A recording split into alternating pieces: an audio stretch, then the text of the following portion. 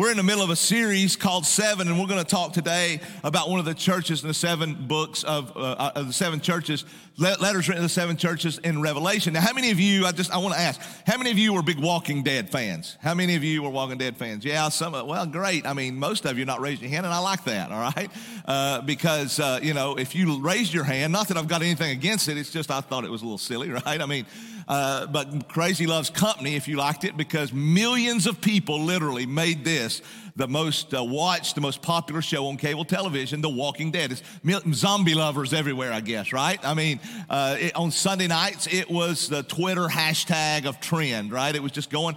Most of our staff, I hate to say it, but a lot of our staff loved The Walking Dead. They'd come in on Monday, they'd set their schedule on Sunday night around it, they'd come in on Monday morning, they'd talk about it, and I'm like, man, I need to see what this is about. So I tried to watch it. I tried to watch it 3 times. Never made it past the first 5 minutes, right? I made it about 1 minute in. Next time I made it about 3 minutes, and in 5 minutes, and I said, these people are crazy, okay? The only thing I got out of it is I need to hire smarter staff, all right? And so, but anyway, I talk about that because, as I said, we're in this series called Seven, looking at the 7 letters written to the 7 churches in Revelation 2 and 3. We've already talked about the church in Ephesus, which was the loveless church.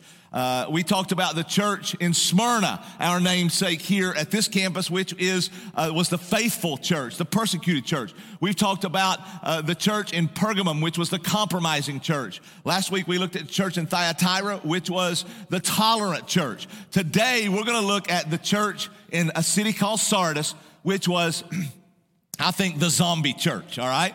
It was the zombie church. It could be called the zombie church because it looked alive, but folks, Jesus said it was dead, all right? Now, let me give you a little bit of info about the city of Sardis. Sardis was a very wealthy, ancient city. It was a thriving ancient city, actually.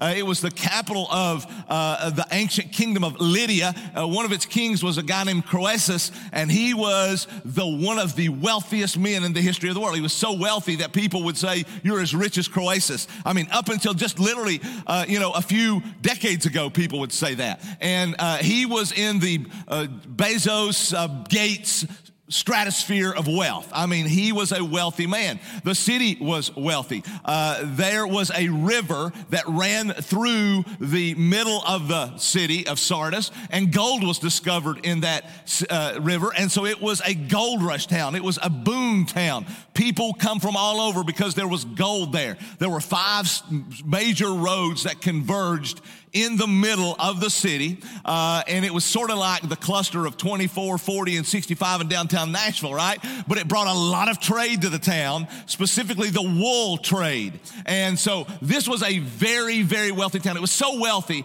that historians tell us that money was first minted in Sardis. The concept of money came from here, and it was minted in Sardis. And so I want you to know this was a very, very wealthy town. And so in some ways it was very politically and even religiously easy town. And so with that background and with that context, I want you to go to Revelation chapter 3, and we're going to read verses 1 through 7 and see what Jesus says about this church in Sardis. Don't know who planted the church there, and we know that the gospel was preached all over Asia, it tells us, and so out of that, the church was planted, and so this is a church in a very affluent city, and what's happening in this church? Why did Jesus write them this letter? And so let's look at and see in verses 1 through 7 of chapter 3. It says this, "And to the angel of the church in Sardis write,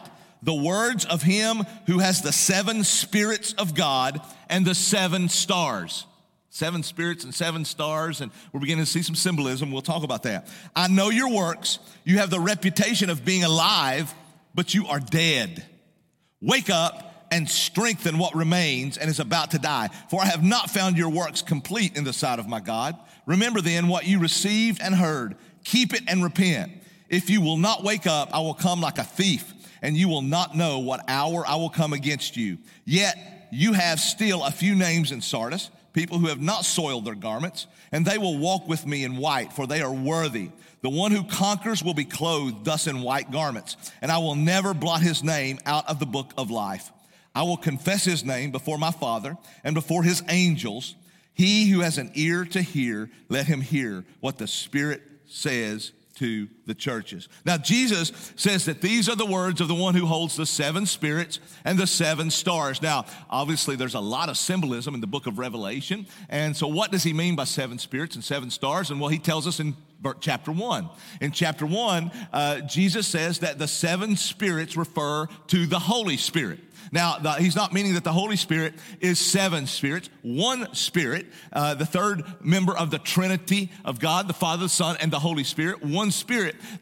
And the number 7 is complete, right? It's a symbol of completion, of fullness. And then the 7 stars, he tells us also in chapter 1, I think it's around verse 20, that the 7 stars are the 7 angels. And what I've said to you is I think that the 7 angels are referring to the 7 pastors of the church. And so in this introduction, Jesus always introduces himself. And if you'll notice in each of the introductions into the 7 churches, he introduces himself a little differently. And his introduction deals, I think, specifically for what that church, he's going to tell that church. And here he's saying, basically, he's saying that he is the one who comes with the fullness of the Spirit. 7 spirits means the fullness of the Spirit.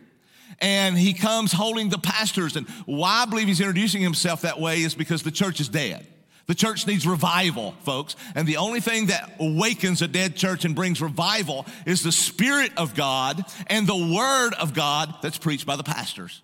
And so this church is dead and it needs a revival. Now, as we go on, what happens is Jesus typically in these churches, he gives a commendation and then a condemnation. He tells them what they're doing right, and then he tells them what they're doing wrong. But this church is different. Just like Smyrna. Smyrna was different because he didn't tell them anything they were doing wrong in Smyrna, right? I mean, it was all commendation. There was no condemnation. He didn't say, this is what you were doing wrong. He was like, yes, stay strong, right? You're holding up. You're faithful in persecution. Stay strong. Here it's the opposite. Here, he didn't tell them anything they were doing right. There's no commendation. Before you get out of verse 1, it's condemnation. Right? I mean, he just lights in on the condemnation, and there is nothing that you're doing right, basically. And he says, I know your works. I know your works. I know you have a great reputation. You look alive, man. You have a great reputation in the city. You have a great reputation around the world. Basically, here's what he's saying, man. You have this great reputation. Your Twitter account is certified. It's so hot as a church, right? You got more people following you on Instagram, your church account, than the Bieber does, right? I mean, you've got people, thousands of people watching from online, from all over the world each week. Your parking lot is full. People can't get in the parking lot. Your cafe runs out of coffee every Sunday morning. People are arguing because cafe has run out of coffee and they didn't stop and get coffee. I mean, this is what's going on in the church. It's one of the fastest growing, listed as one of the fastest growing churches in Asia, probably at this time. I mean, man, the staff is selling books and writing books and selling out conferences, and they've got people, pastors from all over calling in saying, hey, can we come and just drink from your fountain of church growth knowledge? Man, we want to know what's going on in your church because, man, it's happening there. See, they had this great reputation, Jesus said. Everybody was looking in and they had this great reputation. It looked like a model church. Jesus said, you look like a model church, but you're really a zombie church. You look like you're alive, but you're really dead. You see, here's the thing, folks. People inside the church have a perspective about the church, right? I mean, inside the church, people have a perspective about the church. People outside the church have a perspective about the church. But the only perspective that matters is Jesus' perspective about the church. That's the perspective that really matters. And here's what Jesus tells them. Jesus says, here's what I know. When I look at your church, I know that you think you're something. People outside look at the church and they say, man, there's something. But I know that you're really nothing, right? You're dead. You look alive, but you're dead, Jesus says, right? Now, folks, listen, here's what I want you to understand. I want our church to have a great reputation. I want the perspective of people inside the church and outside the church to be good about the church. I mean, I want people in Middle Tennessee to look at Life Point and to hear the name of Life Point and have great thoughts, right? I mean, we would be crazy to want otherwise. Matter of fact, Scripture tells us, Proverbs 22 says, a good name is to be chosen over great riches, right? And so the name, your reputation is very important. I mean, it's to be chosen more than great riches, even for your personal being, right? And so we want to have a great reputation. I mean, man, I want a church to be growing, to be quite honest with you. I mean, man, I want people to begin to arrive 45 minutes early because they can't get a parking spot or they can't get a seat. I want people standing around the walls because they can't get in. So don't hear me wrong in this. Jesus is not condemning the church because there were people there and because they were growing and because they had a great reputation. You want your church to have a good reputation. You want your church to be growing because if you hope the church is growing because people are being saved, right? But we don't want to look alive and it be a lie. And that was what was happening in Sardis. You see, we want our reputation, but we want our reputation to be real, right? Not fake. And so Jesus looked at this church and Jesus said, hey, you look alive. There's a lot of stuff going on. I mean, man, it looks like it's growing and hustling and bustling, but you're really dead. And so here's what I really want to know. When I looked at this and as I'm studying this, I said, you know what? I really want to know what he means when he calls them dead. I mean, because as we're reading this, we're like, how do we know? Don't you wish he would have told us how they were dead? Because he said, you're dead. And I want to know what that means because I don't want Life Point to be dead. Man, I want to have a good reputation. I want to be growing. I want to have a lot of people here, all those things, but I don't want to be dead. I want it to be real. So I want to know. And I believe he gives us a clue that's more than a clue as to what he means when he says they're dead right here. I really do. And so I think in verse 2, he gives us a clue when he says, I know your works are not complete. I've seen your works and they're not complete in my Father. They're not complete. Your works are not complete. What works is he talking about?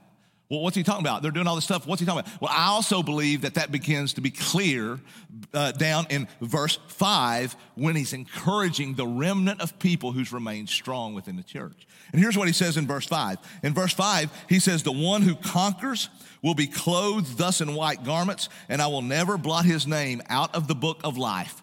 Now, I think this is where we can zone in and understand what he means when he says that they're dead. I will confess his name before my Father and before his angels. Okay? Now, you say, okay, Pat, where's the clue here? Well, I think if we contrast this with Luke chapter 9, verse 26, we begin to get an understanding of what's going on. Look at Luke 9, 26. It says, for whoever is ashamed of me, listen to what it says, whoever's ashamed of me and my words, of him will the Son of Man be ashamed when he comes in his glory and the glory of the Father and the holy angels. Okay? Now let me put this together for you. I think that they're got crowds at the church. I think the church is growing. Man, I think they've got crowds at the church. Man, there's not room in the parking lot and it looks like they're doing great, but really they're dead because they're not sharing the gospel. I think that's the issue. They're not sharing the gospel. I mean, I think they're ashamed of Jesus. I think they're not sharing the gospel because they're ashamed of Jesus. And when a church or a Christian doesn't share the gospel, the church or the Christian is dead. Okay? Now you say, why do you think that? Because if Jesus said, here's what Jesus said, if you proclaim me before me, and if you proclaim me, then I will proclaim you before my Father and his angels. If you're ashamed of me, I will be ashamed of you. And here Jesus clearly says to the church in Revelation, you know, that if you're ashamed of me, then I'll be ashamed of you.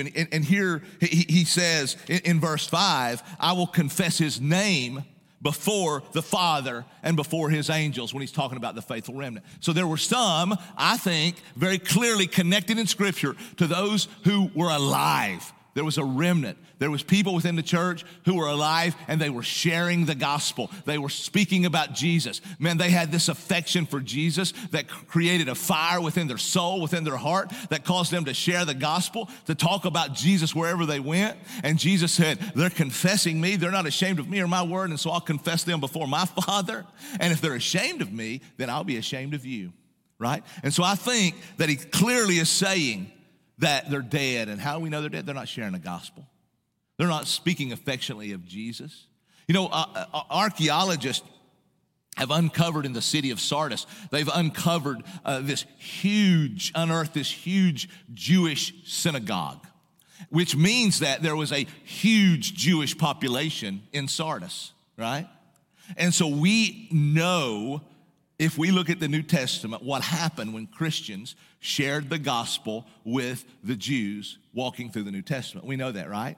I mean, go to Acts 17 and read later Acts 17. Here's what's happening in Acts 17. You know, Acts is about the movement, the beginning of the church, Pentecost, the Holy Spirit, the church is going. And here's what happens. Paul goes into a city called Thessalonica. And he goes into this city, and one of the first places that Paul went when he went into a city was to the synagogue. And he began to preach the gospel, share the gospel in the synagogue. And when he shared the gospel in Thessalonica in the synagogue, Luke tells us, who wrote the book of Acts, that some believed and were saved, including, he says, some leading women in the city, right? So some believed and were saved, but the majority didn't. The majority got very angry. They got jealous, and they formed a mob. And they began to riot, and they began to attack Christians. They specifically, it says, attacked the home of a Christian named Jason, if you go to Acts 17. And so that's what happened. When you preach the gospel to the Jews in the New Testament, it was either revival or it was riot, you could say, all right? And that's what happened. We know that Paul, if you go through the pages of the book of Acts, then we know that Paul, man, when he would preach the gospel, he would be beaten, he would be slandered, he would be mocked, stoned, left for dead on the side of the road, ran out of town for preaching the gospel to the Jews. We know that Jesus came to his own rejected him. He was crucified for preaching the gospel to the Jews. So you have Sardis, they have this huge Jewish population, right? And we know what happens when you preach the gospel through the pages of the New Testament to the Jews. It was also a very pagan Roman culture that was just absolutely opposed to biblical Christianity. They worshiped many gods. You know, the Greek gods, the Roman gods, Zeus and Apollo and all the gods they worshiped. They actually even worshiped the emperor. It was emperor worship, and they were required to say Caesar is Lord. Obviously, Christians would not declare Caesar as Lord. That was what we saw in Thyatira, right? When we saw this Jezebel who came in and began to tell them they could sync all of this together. And they were very tolerant of this lady who was teaching them that you could sync all this together so that you could still provide a family living for your family, and you could proclaim Caesar as Lord. That's all right. Just worship Jesus. And he says no. And so Christians could not declare Caesar as Lord because they knew only Jesus was Lord. This was the big conflict between Rome and Christians. Caesar's not Lord, Jesus is Lord. We render unto Caesar what is Caesar's in his proper place, but Jesus is Lord, right? He wasn't saying rebel against the government. He was saying remember who the Lord is. And so if in the city of Sardis, if the Christians preached the gospel to the Jews, they would be crushed. If they preached the gospel to the Romans, they would be crushed. And so what did they do? Man, they chose to be comfortable, I believe. They chose to be comfortable rather than preaching the gospel so that they would be protected.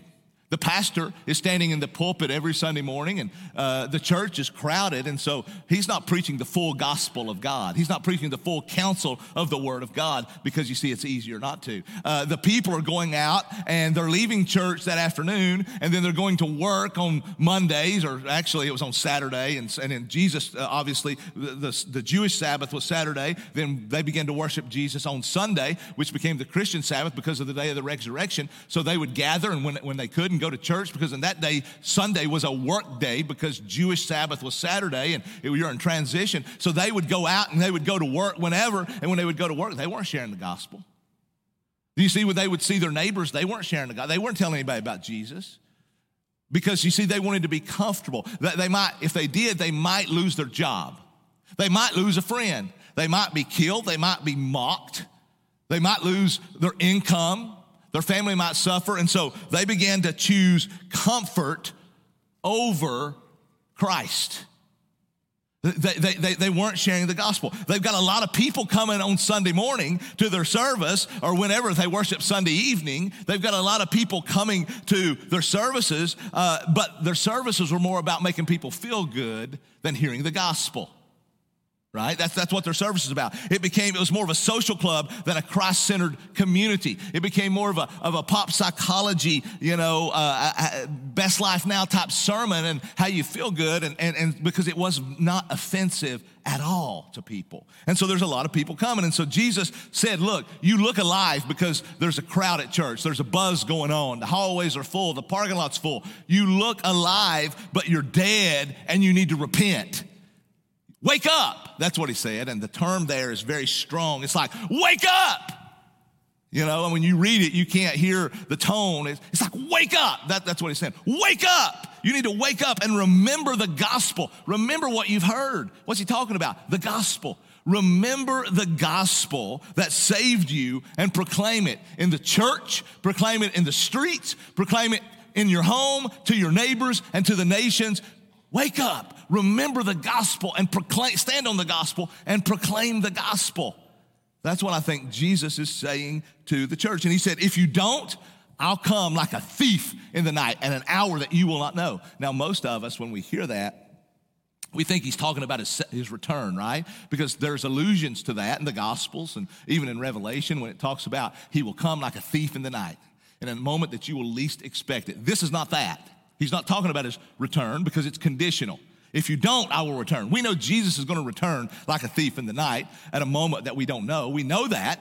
But here he says, if you don't, so it's conditional. So this is not talking about his second coming. It's not talking about the return of Jesus, which is imminent. He's talking about judgment. They knew exactly what he was talking about because they live in Sardis. Now, let me help you to understand why they would know and what he's alluding to here. Sardis was basically... militarily, it was a dream city because it was so easy to defend. It was almost impregnable. It was on a huge acropolis or on top of a huge hill, a mountain basically, and there was cliffs that surrounded it that you just hardly could not scale these cliffs. So you're on top of this 1,500 feet above sea level with Sardis, okay, close to the ocean. So it's like this huge cliff 1,500 feet above sea level, and so it had never been taken in battle head-to-head. No one had ever taken Sardis head-to-head. But 2 times in its history, here's what happened. 2 times in its history, invading armies had came in the dark of the night, and they had scaled the cliffs. They had learned to scale the cliffs by watching and learning. And when they got to the top of the wall, to the cliff and to the wall of the city, guess what they found? Man, they were so comfortable, they were so complacent within the city that they didn't even guard the walls. If anyone would have even been guarding the wall, it would have been so easy to defend somebody coming up the cliff. But they were not even guarding because they were so complacent, man. They were so just absolutely comfortable. And even after it happened once, they thought it'll never happen again. And so what they did was they scaled the wall, went over the city, over the top of the wall into the city, and they didn't have to take it head-to-head battle. They went from within the city and took the city, right? Twice in their history. And so when Jesus said, you better repent because you're dead, and if you do not repent, then here's what's going to happen. I'm going to come like a thief in the night. You remember how you've been taken? You didn't know it because you were asleep, because you were comfortable. Wake up, he says. You're comfortable. Wake up. You're asleep at the spiritual wheel. Wake up. Or I'm going to come in and I'm going to bring judgment at a time when you don't know it if you don't. You see, that's what he's saying here.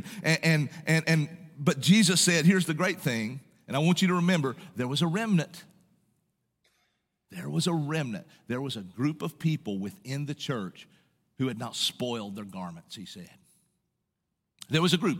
There's always a remnant. When you look at Scripture, there's always a small remnant of people who remain faithful, even when everyone rebels. And I would just ask, are you that remnant that's not spoiled your garments? He says there's a remnant. There are some who have names.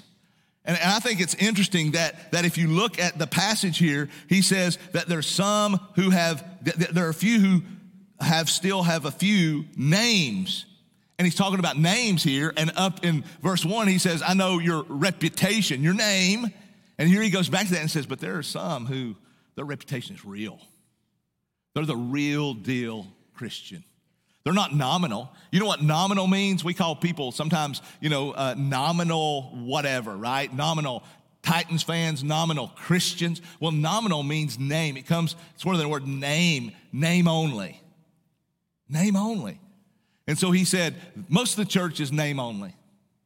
They're name only. But there are some whose name is strong. There are some whose reputation is real.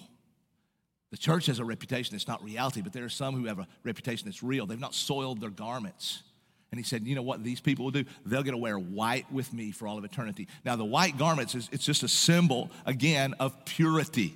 It's a symbol of righteousness, right? I mean, and it's a symbol of righteousness. And that's why do you think in weddings, you know, when you have weddings and brides, they wear white dresses. It's a symbol of purity. It doesn't matter what's happened in the past. Listen. It doesn't matter what's happened in the past. If you have been redeemed by Jesus and forgiven by Jesus, there's purity. And so he says they'll wear white garments with me. He's talking about his bride. He's talking about those who are righteous. Those who are righteous. Righteous not because of what they did. They didn't do anything for Jesus to be righteous. It was what Jesus did for them. And they're serious about it. So serious, he says, these are the real deal Christians. And they will wear white with me. They're my bride. They will wear white with me because of their righteousness. I will never blot their name out of my book. And I will confess them before my Father and his angels. So he says basically this is such a comforting verse because for real deal Christians, here's what happens. There's not a believer in this room who at some place or time has questioned your salvation. Right? I mean, I know that.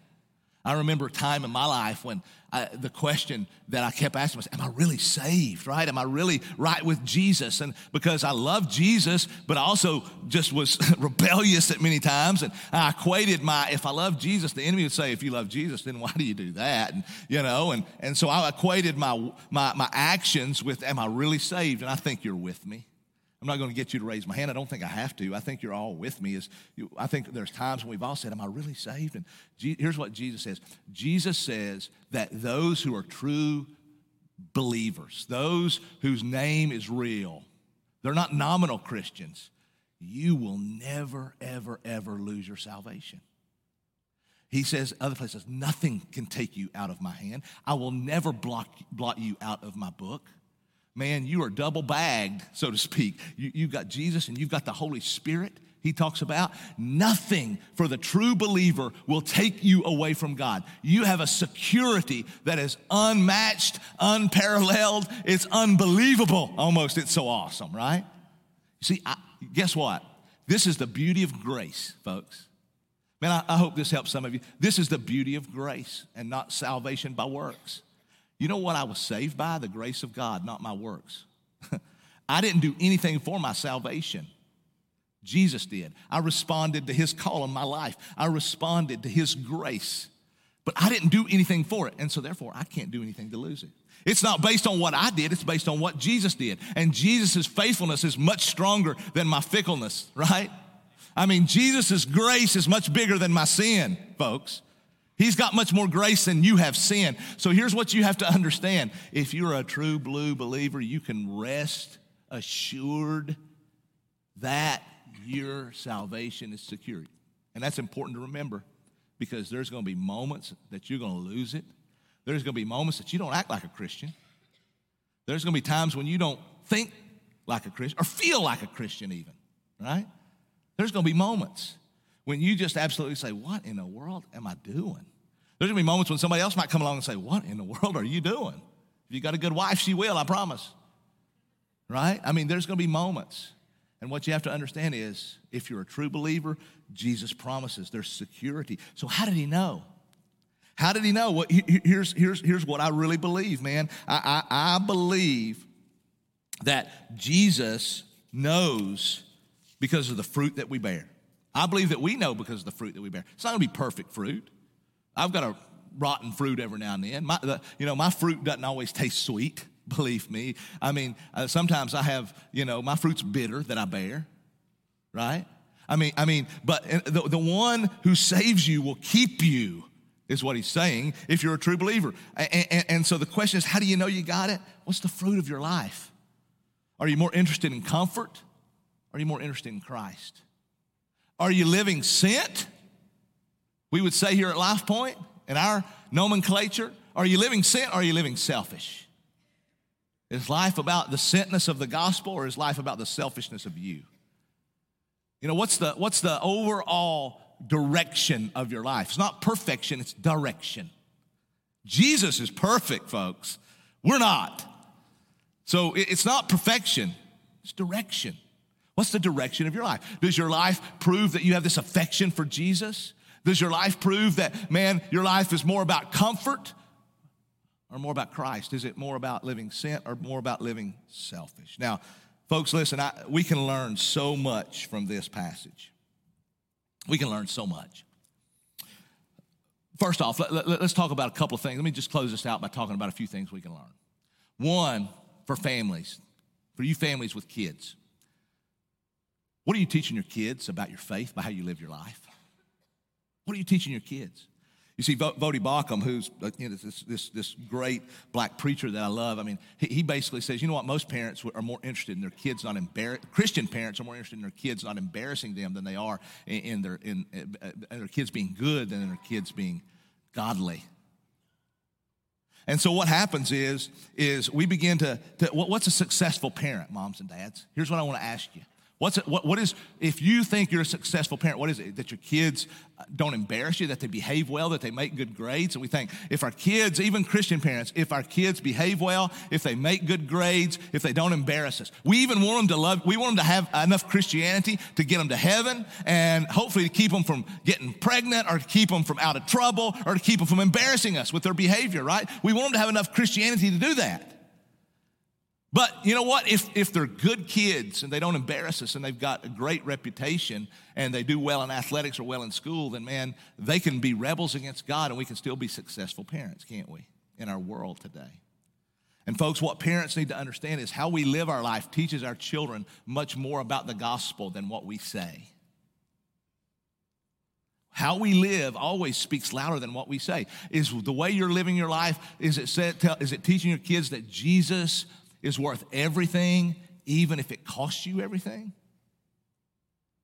Is the way, do your kids hear you pray for lost people, for people who don't know the gospel? Do your kids see you talk to people who don't know the gospel? Do your kids see you have a faithfulness to church that's real? Because you see, here's the thing with our children, just so you know. The thing with our children is most of our children, if you ask them that turn away from God, they turn away from God because they had parents who were nominal Christians. Did you know that? They saw their mom and dad proclaim the name of Jesus when it was convenient, go to church when it was convenient, but it really didn't change anything about their life. And so they said, why would I want that? That's a bunch of junk. See, that's nominal Christian. What are we teaching our kids? See, like the church in Sardis, we need to teach our children that Jesus is everything. Jesus is everything. He means everything. He's worth everything. Jesus is everything. Jesus demands my affection. He demands my attention. He is worth my tithe. He is worth my money. He is worth my time in service. He is worth my devotion to him and to his church. What are we teaching our kids? You see, here's what I think the people in Sardis were teaching their kids is, man, your salvation is good. Pray the prayer, get saved, get baptized, and then go on about life as normal. Salvation terminates on you. And that's not what the gospel is all about. That's not what Jesus is all about. He saves you to send you. He redeemed you to represent. So what are you teaching your kids? The second thing we can learn is our goal should be to live sent, not to live selfish as a believer. Our goal should be to live sent, not to live selfish. Now, we all want to be liked. I understand that. We all want to be respected. Hey, we all want to be invited to the greatest parties, right? I mean, we don't want to be the one who's left out. We want to be accepted, right? I mean, we don't want to be called a freak, and we want the promotion at work. We want those things, and there's nothing wrong with those things. What would be wanting the opposite of those things? That'd be crazy, right? I mean, if you come to me and said, man, I don't want a promotion. I don't want people to like me. I don't want to be accepted. I'm thinking, man, you need some help, okay? We all want those things. There's nothing wrong with those things. The problem is, do we want these things more than we want Jesus? Do we want these things more than we want Jesus? If so, we will live selfish rather than living sent. Jesus should be over all of those things, right? Your life should be about Jesus if you're a Christian. If not, our garments are soiled. Our garments are soiled. It's easy for churches to fall in, the church as a whole. That was for individuals. The individual church is made up of individuals, and it's easy for the church to fall into this. We've all seen churches that, preach that lacked a gospel presentation. They don't preach the gospel because, to be quite honest with you, the gospel is still as offensive today as it was then. Understand that. Know when you're preaching the gospel or preaching, and I'm talking about sharing, when you're sharing the gospel with someone, just know that the gospel's offensive because it tells them they're wrong, right? Their way is wrong. You've got to submit, you've got to surrender, you've got to repent. No one likes to hear those words. Obedience. No one likes to hear those. So what happens is a lot of churches just eliminate those from their vocabulary. Because you see, if I talk about those words, if I talk about repentance, and if I talk about obedience, our crowd might not be as big because people will come and people don't want to hear about repentance and obedience. People want to feel good and be happy. And they want to leave saying, I just feel so good when I leave there. You see, and so it's so easy for churches to eliminate the words that the gospel require from their vocabulary to build big crowds, because isn't God happy when the church is bigger? So let's not talk about the hard things. Let's not even require membership in churches today, because if we require membership, that's expecting something, and let's expect as little as we can to try to get as many people as we can. That's what happens in churches, just so you know, all over the country today, and some of those churches have a great reputation. They look like a model church, but folks, in reality, they're probably a lot of them are probably zombie churches, and I'm not there to judge any of them. I'm just saying, based on what God's word is to the church in Sardis, we all have to evaluate who we are, right? If we do these things as a church, we're soiling our garments. And if large numbers is the goal, then anything we do to get large numbers is good, right? But that's not godly. We want large numbers. Please hear me to understand. Please hear me and understand. Man, I want this place to be rocking, and I want everybody in town to know what's happening on Sunday, because you set your traffic pattern around this place. That's what I want. But I want it to be real. I want it to be because people are getting saved. I want it to be because the gospel is being preached. People are waking up. And people are living the life that God called us to live. I don't want it to be alive, and I don't want it to be a lie like it was in Sardis, right? So please understand, that we want these things, but we'll never compromise the gospel to get those things. Because one day we're all going to stand before Jesus. That's what we hear. One day we're all going to stand before Jesus, and we're all going to give an account. Not heaven or hell for the believer, but for what we did with what we've been given. And you know what? I've been given the responsibility of shepherding this church as the lead pastor of this church. So you know what? One day I will give an account on how I led you. And what I don't want to hear is, I don't want to hear Jesus say, boy, you gathered a big old crowd, but so did any rock star. I want Jesus to say, well done. Well done. Well done. Preached the gospel. You shepherded my people. You were the watchman who sounded the alarm. Well done. I want you to hear Jesus say, well done. Man, you lived sin. You didn't live selfish. You were focused on Christ, not comfort. I want Jesus to say that to you now. Now, folks, what I want you to understand is there's a danger on the other side of the road in thinking that making Jesus happy means making everybody else angry. Because I know some Christians, who say, man, if you're not making people angry, then you're not preaching the gospel. you know what I mean, right? I mean, those the theogeeks, and we call them, and people who just they've got an answer for every question you don't have. They want to make sure you know how much knowledge that they have, and that's the goal. The goal is not to transformation. It's to let you know how much information I have and how I'm right and you're wrong. And listen, here's what I need you to understand. If everybody loves you, something's wrong, right? But if everybody hates you, something's wrong, right? Jesus is the rock of offense. That's what Bauckham said. Jesus is the rock of offense, not you. If you're the rock of offense, something's wrong in your presentation. Jesus is the rock of offense, not you. And so listen, there's a ditch on either side of the road, right? We either are too prone to make people love us, and so we're not going to share the gospel because we want people to love us, or, man, we're going to make everybody hate us because that's all we're going to do is blaze them with bullets. Both of those are wrong. Both of those are wrong. There's a ditch on either side of the road. And so what do we learn? What's the thing that I want to see from this church, or I think I want us to understand from the church in Sardis? Jesus writes this church, and notice how he ends it. He who has ears to hear, let him hear. That means there's hope, right? Do you hear what he's saying? Do you hear what he's saying? That means there's hope, because he did say, hey, you're dead. Wake up, repent. There's hope.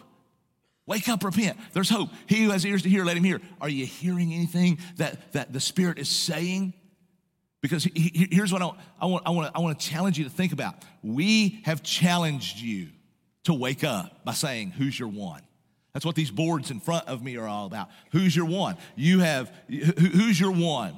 And we want you to share the gospel with everybody you know, but we want you to really be intentional. We want you to zone in and do it. And so who's your one? And you see these thousands of names. These are 4 boards, and we've got boards other places, and other campuses have boards. We got thousands of ones on boards right now that you wrote their name, right? You wrote their name, and maybe you just wrote their first name, hopefully, because, I mean, or maybe not. I mean, last week at one of our campuses, the campus pastor was telling me that he saw a guy take his friend over to the board and say, look, there's your name. I've got you on the name. I'm praying for you. That's one way of doing it, isn't it? That's going to create some conversation. We leave that up to you, but who's your one? How passionate are you praying about your one? He who has ears to hear, let him hear. Here's the sad thing. 90% of Christians never share the gospel.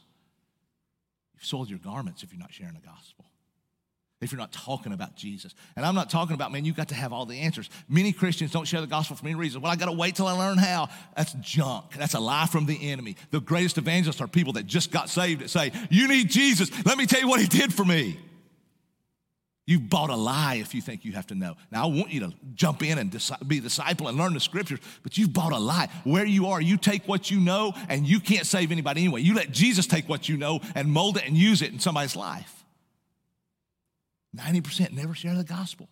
Some because they don't feel like they know enough. Some because they don't want to lose their friendship. Or, man, I'm just not bold enough. Or I'm just an introvert. That's what it says in Scripture, right? It says, go and make disciples. And he put a clause there, except for those of you who are introverts.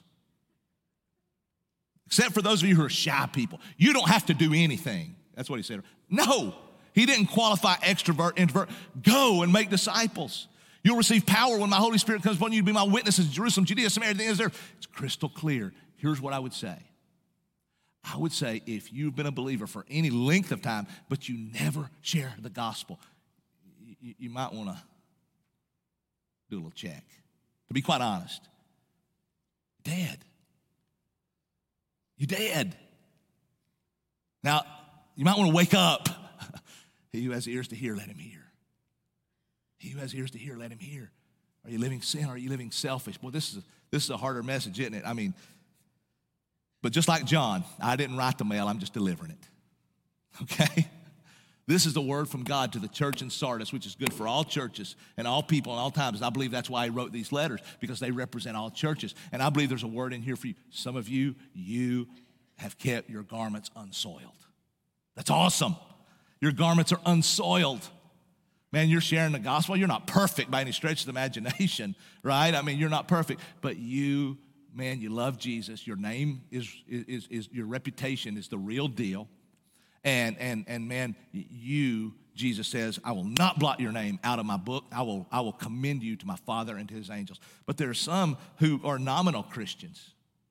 There's some who are nominal Christians. Now listen, he who has ears to hear, let him hear. I'm just praying that the Holy Spirit helps you to know that, because everybody who claims Jesus will fight that tooth and toenail and white knuckle the seat in front of you.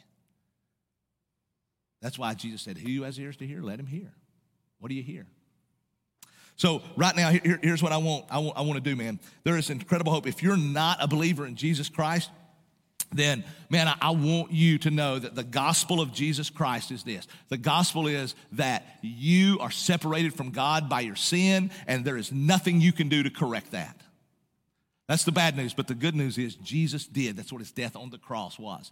And it's only in your faith and surrender into him as your Lord.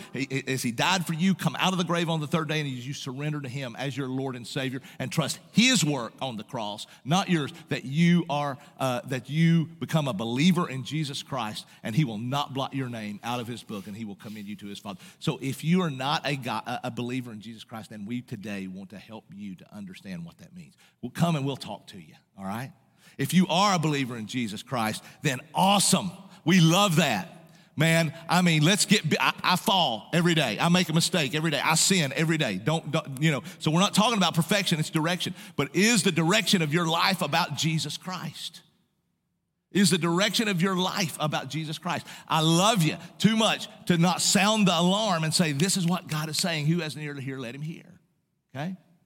There's all kind of places you can go and just, get candy and sugar and all those kind of things today. Man, you can stay home and watch. You can go to concerts and you can go. But man, as the body of Christ, we need to come together and say, what does God's word say? And so, church, are you passionate about those who don't know Jesus Christ? Travis, come on out right now. I want Travis to come out, and man, we're going to worship right now. We're going to sing, and we're going to pray. Man, some of you, you might want to put your one on the board. I don't know if we have the one stickers up here. Do we have one stickers and pins up here? If we don't, we'll have some. We'll go, somebody run and get some one stickers and pins and put up here, all right? You might have a one and slap it on the board. You might, want to come and pray for your one. You might want to get down here on the floor and say, God, please save my one. God, please save my one. God, give me another one. God, give me passion for your glory. God, help my life to be sent, not selfish. God, help me to be about Christ, not comfort. Maybe you want to come down and pray. Maybe you want to worship. You do what the Holy Spirit of God has led you to do right now. Father, I love you and I love this church. And I pray that you would help this church as we read these letters. And God, they're heavy sometimes. God, there was no commendation in this letter. It was all condemnation. And I believe it was condemnation because people were not sharing the gospel. They weren't shouting it from the mountains. God, I pray that we would shout it from the mountains. I pray that we would live it with our lives. I pray that Jesus would roll off of our lips continually. I pray that you would capture, that you would be the affection of our heart. God, that you would be on our minds, that you would be coming off of our lips. God, I pray, Jesus, that our life would be about you so that people would know that you are God. God, I pray right now that you would awaken us. God, I pray that we would wake up. God, I pray that we would repent for where we have fallen short, repent for where we have not shared the gospel. God, I pray that we would wake up, that we would love you, that we would serve you, that we would proclaim you. God, help us right now. Lord, help us. God, he who has ears to hear, let him hear.